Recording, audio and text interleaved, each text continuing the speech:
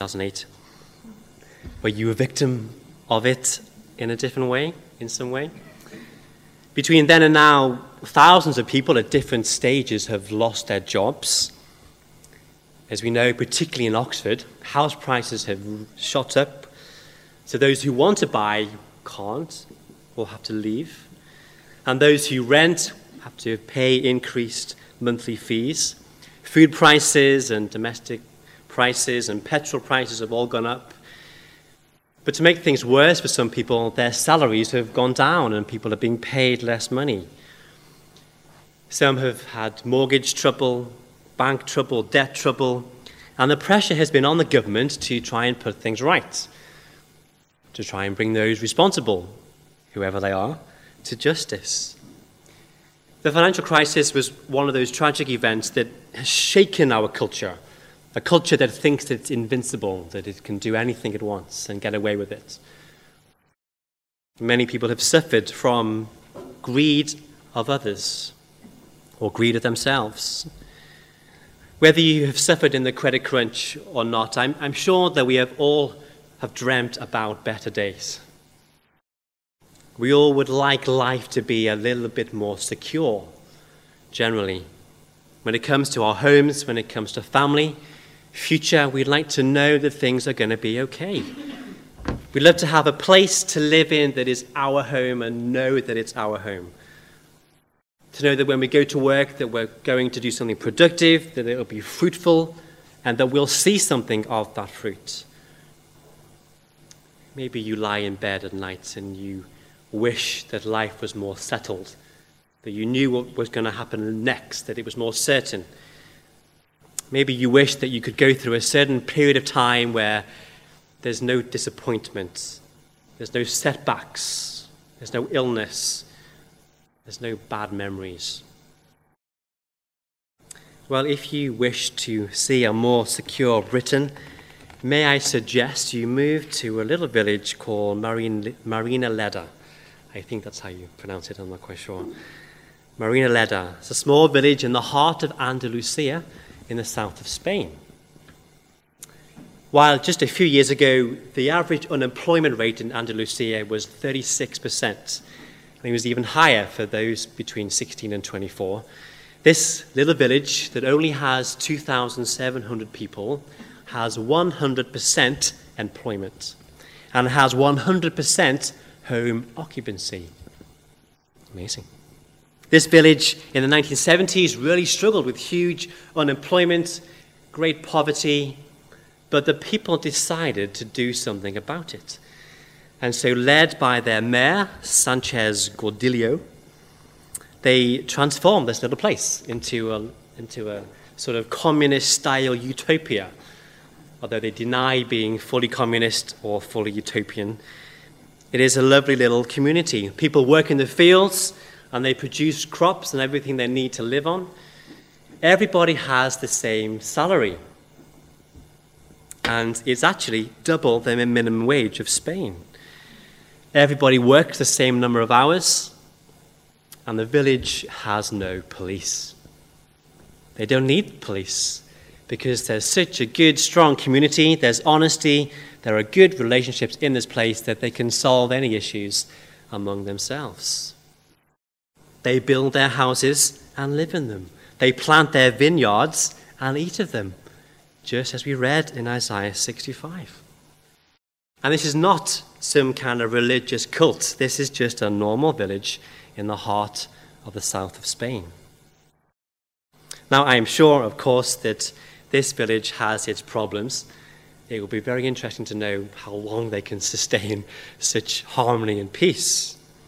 It might not be your cup of tea to go and live in a place like that, but a lot of it does sound desirable. We all long to live in such a peaceful community that's secure, that's fruitful, that's full of love. Well, the people in the time of Isaiah, when he is preaching and prophesying, they had heard from him that a time of exile is coming. They're living not in time of peace themselves. They know that nations around them are coming and attacking them, and they're constantly being wary of that. They're having to defend themselves all the time. Relationship with God is not good either because they've been disobeying him and leaving him to worship other gods, and they're certainly not settled. And here are people who long and desire for security and peace. Isaiah 65, the prophecies of later in Isaiah are yet to be filled for those who are in Isaiah's time, but for those who are in exile, those who are suffering under Babylon and Nebuchadnezzar when he arrives, they will read Isaiah's prophecy here in chapter 65, and they would think, yes, this is what we long for. This is what we dream for. Such peace and security, such hope that we may experience one day in the future.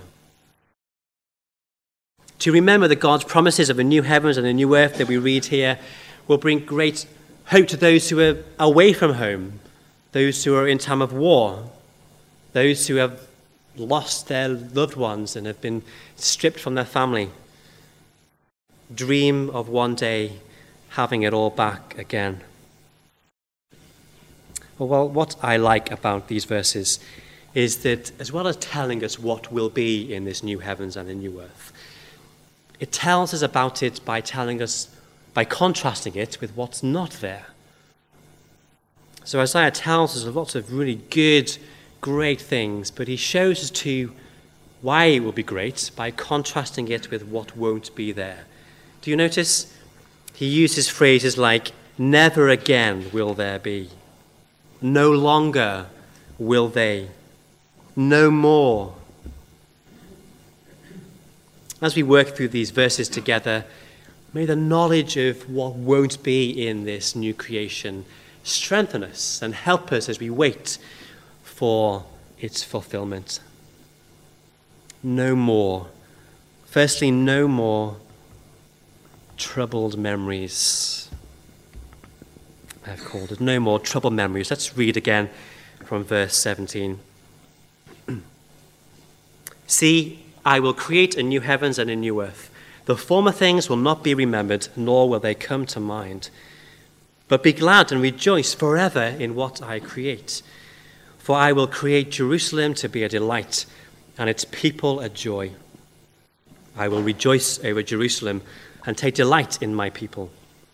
The sound of weeping and of crying will be heard in it no more.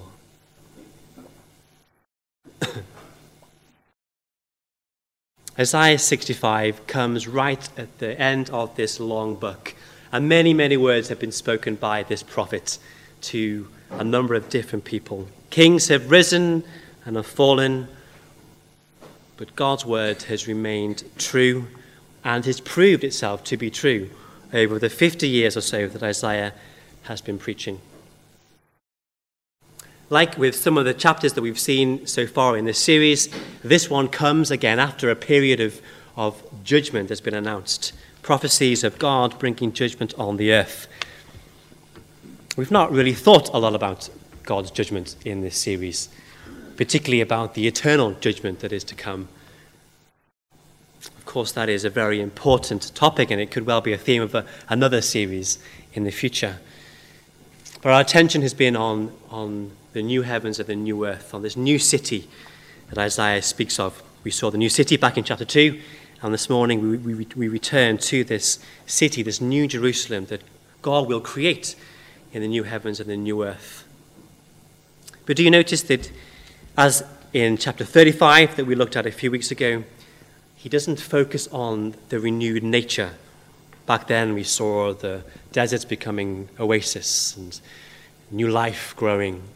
Whereas here he is concentrating on people, on the city. And it's almost as if the city and the people are synonymous. They're the same thing. He talks about God creating Jerusalem to be a delight and the people to be a joy. And he says it's the same thing about the people, that there'll be a joy and a delight for God. And then he says there will be no weeping and no crying. Weeping and crying are the very physical and very visible response to sadness, to sorrow and to pain. If you have children or have had children or have been a child, then you'll know they cry a lot. Adults don't cry so much, but still do cry. And men, for some reason, like to pride themselves in not crying at all. But of course, there are some things that happen in life, in this world, that will break any grown man. There are horrors and tragedies and death that occur that bring tears to all people. Weeping and crying is that physical display of the emotion that goes on inside of us. And yet here we hear there will be a time when there will be no more weeping and no more crying. And just before that, Isaiah says, God says through Isaiah, that the former things, verse 17, the former things will not be remembered, nor will they come to mind. Amazing verses. How many of us are plagued by bad memories from the past? How many perhaps lie awake or have lain awake at night thinking about things that have happened that we wish that we could change? How many of us have memories of loved ones that are no longer with us? Or memories of injustice that's happened to us, disappointment through our experiences, things that have produced weakness and hurt, things that stick in us. It's amazing how powerful the memories are, how powerful our mind is to shape how we are, to shape how we make decisions, and it affects how we live in the future. Memories can give great confidence to move forward, but memories can also paralyze us in fear. Our memories are our memories. We don't share them in exactly the same way with anybody else, and often they can have a hold on us. But here Isaiah says, the former things will not be remembered, nor will they come to mind. What does he mean? What is he referring to? Does he mean that there will be no more memory at all of this life? No memory of all that's happened in the past? You could argue that even the good things in this life are actually going to be really weak and poor in comparison to what the new earth will be like, and maybe we won't want to remember anything from this world. Or maybe, if you have a look back at verse 16, we didn't read it, but verse 16 says that God, for past troubles, will be forgotten and hidden from his eyes. He forgets all that is past, all the trouble things that are past. In the new earth, there's no space for sadness, there's no space for bad memories, because there is only joy. And so maybe he means bad experiences, or even good experiences that we've had, will not have a negative effect on the future.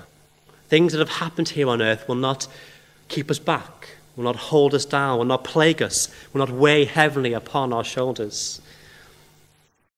John Piper, I think, is helpful in explaining here that when we think of past events in our world, many, yes, we don't want to remember. But yet the most tragic and the most sad event of history was the death of the Lord Jesus. And surely we do want to remember that, because although Jesus died on a cruel wooden cross in a barbaric act of crucifixion, it's only because of the cross that we'll ever get to experience the new heavens and the new earth. So it's not that we'll only remember the good and we'll forget the bad, but maybe the memories that we do have will be changed. Because from a new heavenly, a new eternal perspective, when we see Jesus face to face, the whole world and all that has happened will make sense. We will see that God's sovereign rule and control throughout history has been just as he had planned it, that he's been there and he's worked out all things, even worked out evil for good. Before we were in Isaiah, we were in Philippians. And in Philippians chapter 3, Paul talks about forgetting what is behind him and striving forward to what is ahead, to claim the prize, to reach towards heaven. And what Paul meant was not to forget, as in have no memories of the past, but for him to not allow that past to keep him, to stop him from moving forward. And so Paul wouldn't allow past sins, past experiences, to stop him from serving the Lord. And so may that be true for us, that one day the past will not hinder us. The past will not tie us up in knots. It will not burden us or keep us awake at night. It will not keep us in a state of depression, but it will free us. We will be free. Whatever our memories will be, they will be changed and they will be renewed, and there will no longer be sadness. There will no longer be weeping and crying over the things of the past, because they will be no more. I'm sure there will be many, many memories, both good and bad, that will indeed be forgotten, because we will be looking to the future. We will be looking at such a wonderful new earth that much of what was past we will simply forget. No weeping, no crying. But secondly, there will be no more death.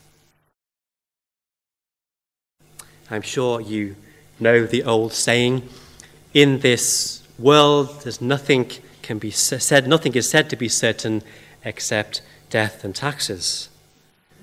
I'm sure it can't be absolutely true about taxes, but it is about death.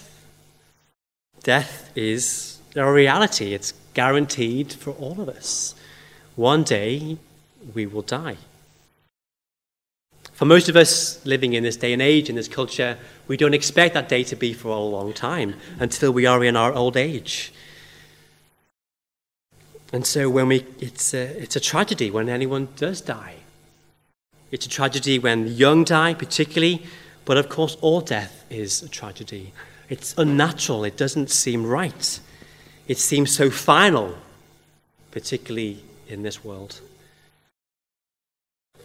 I know that many of us, including myself in this room, have experienced the death and loss of those who we hold dear. Last Sunday night, I watched the Sports Personality of the Year. I don't know if you did too. Usually I don't get to see the whole programme, because often it is on earlier on in December and evening services still take place, and so I rush back to see the end to see who's won the prize. But this year it was later and I got to watch the whole thing. But what I do remember is that every year near the end of the show there is a display on the big screen of photographs, and these photographs are of all the sports people who have died in that last year.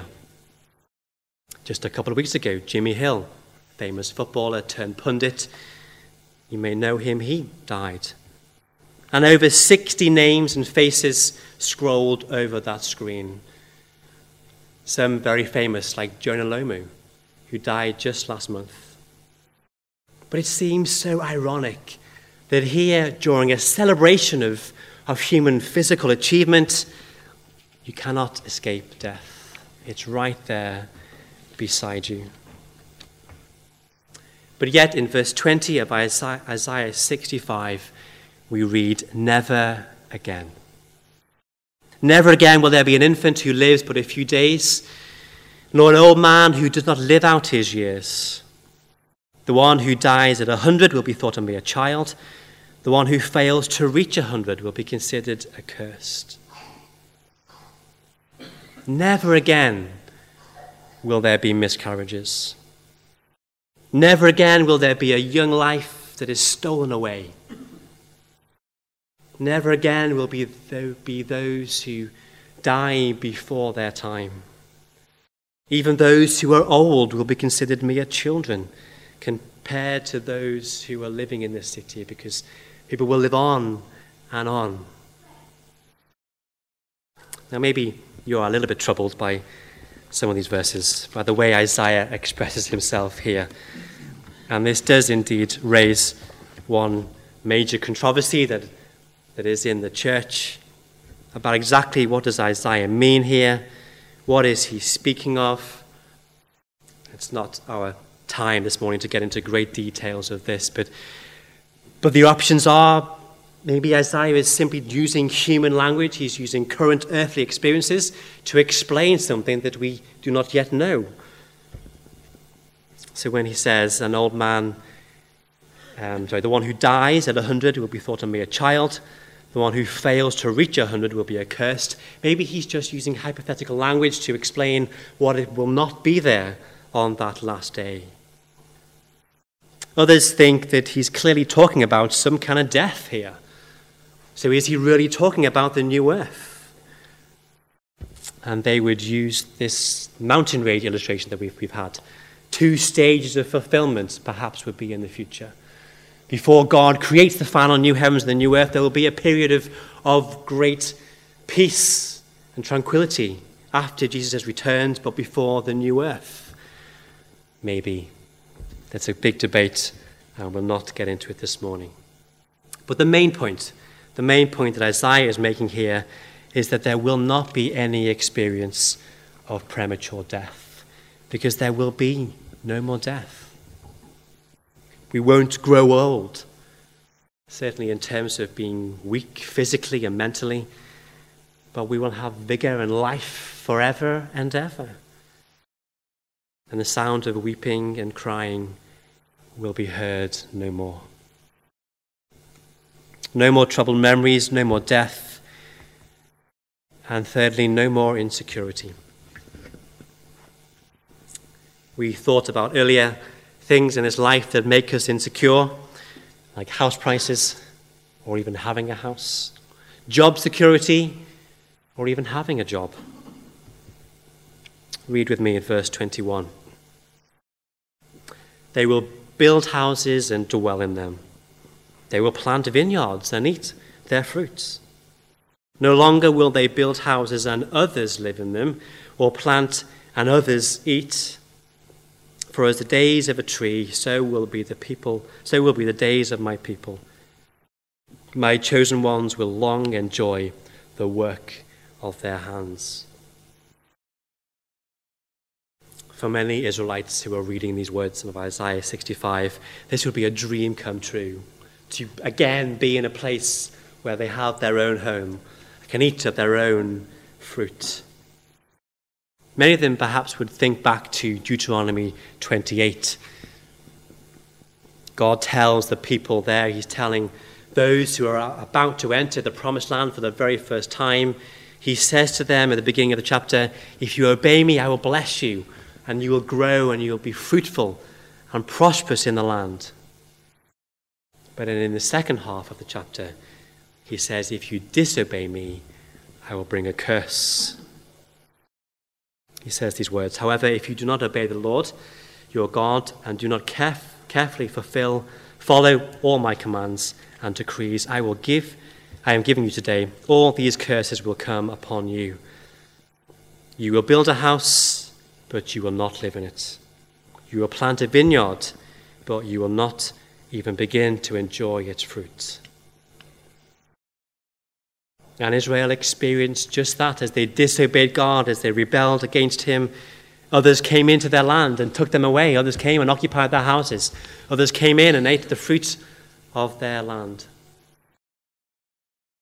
Now, we may not experience this kind of injustice, this kind of insecurity, but we know that many in our world do.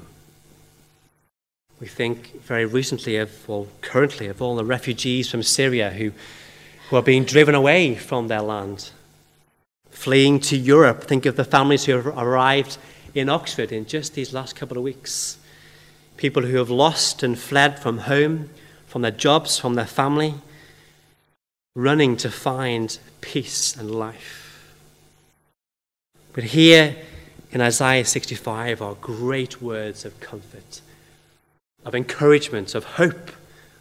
For Syrian Christians, they can see this and they can know that one day I will have a home that is mine and I can live and work and enjoy the fruits of my labor. Words that speak of such security and peace, of a long life, of fruitfulness. This new heavens and this new earth, we see such wonderful blessings, wonderful emotions that are described. And we see all that will be there by contrasting it with with what will not be there. No more death, no more weeping, no more crying, no more insecurity. And Isaiah goes on at the end of the chapter to talk about peace that will exist amongst nature. There will be no more fighting amongst the animals. We looked at that a couple of weeks ago, so we're not going to get into that anymore this morning, except to say that the greatest thing that will be on this new earth will be the presence of God. See down at verse 24. Before they call, I will answer. While they are still speaking, I will hear. We've rejoiced at all that won't be on that new earth. But we finish by focusing on the one who isn't physically with us here, but of course is very present by his Holy Spirit. But yet on that day will be very physically present, as we will see the Lord Jesus. We will see him face to face, and we will be like him. Of course, as followers of Jesus, we are in a living relationship with him now, and we communicate with God in heaven through prayer.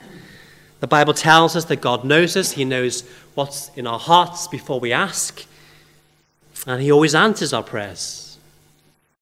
But yet on that new earth, we won't even need to get as far as asking, because he will be there, and he will answer, and he will provide, and he will answer our questions. And we will have access and freedom to speak to him and enjoy fellowship with him forever and ever. So, 2015 is almost over. What kind of year has it been for you? What experiences have you been through? What memories have you made? What tears have you shed? What insecurity still runs through your life? 2016 is just around the corner. Another year on, another year closer to the return of Jesus. Another year that we wait for his return. I hope and pray that as we've been looking through Isaiah, that we can indeed be glad and we can rejoice as we see the wonderful hope that awaits us. But yet as we wait with our memories, as we wait with insecurity, with death that's all around us, we can wait in peace. We can wait with hope. We can wait with confidence. And we can live good, fruitful lives for the Lord Jesus.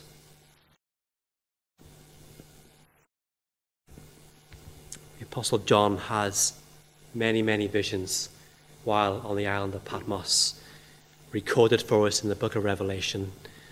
And the very end of that book, the penultimate chapter, he sees a vision that fulfills many of the things we've read here in this chapter. A vision of no more death, a vision of no more crying, but a vision of God.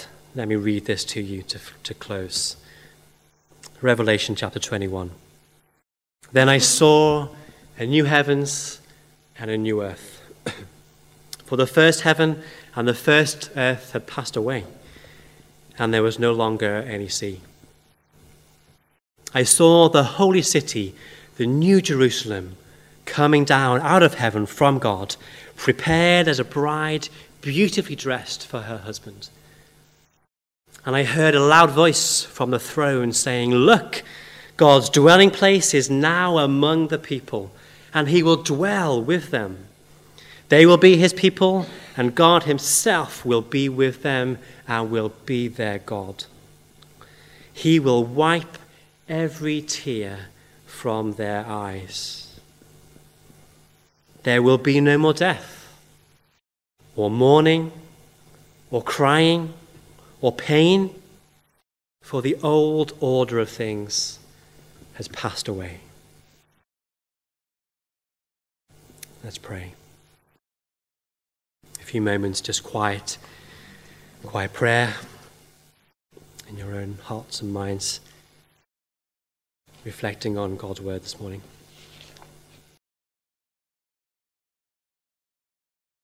Heavenly Father, we thank you so much for these wonderful pictures, these visions, these prophecies that you have given to your people, to us. Thank you, Heavenly Father, that you see the end from the beginning, that all these things are done and complete in your plan. That new heavens, that new earth will come, that you will come and dwell with your people forever and ever,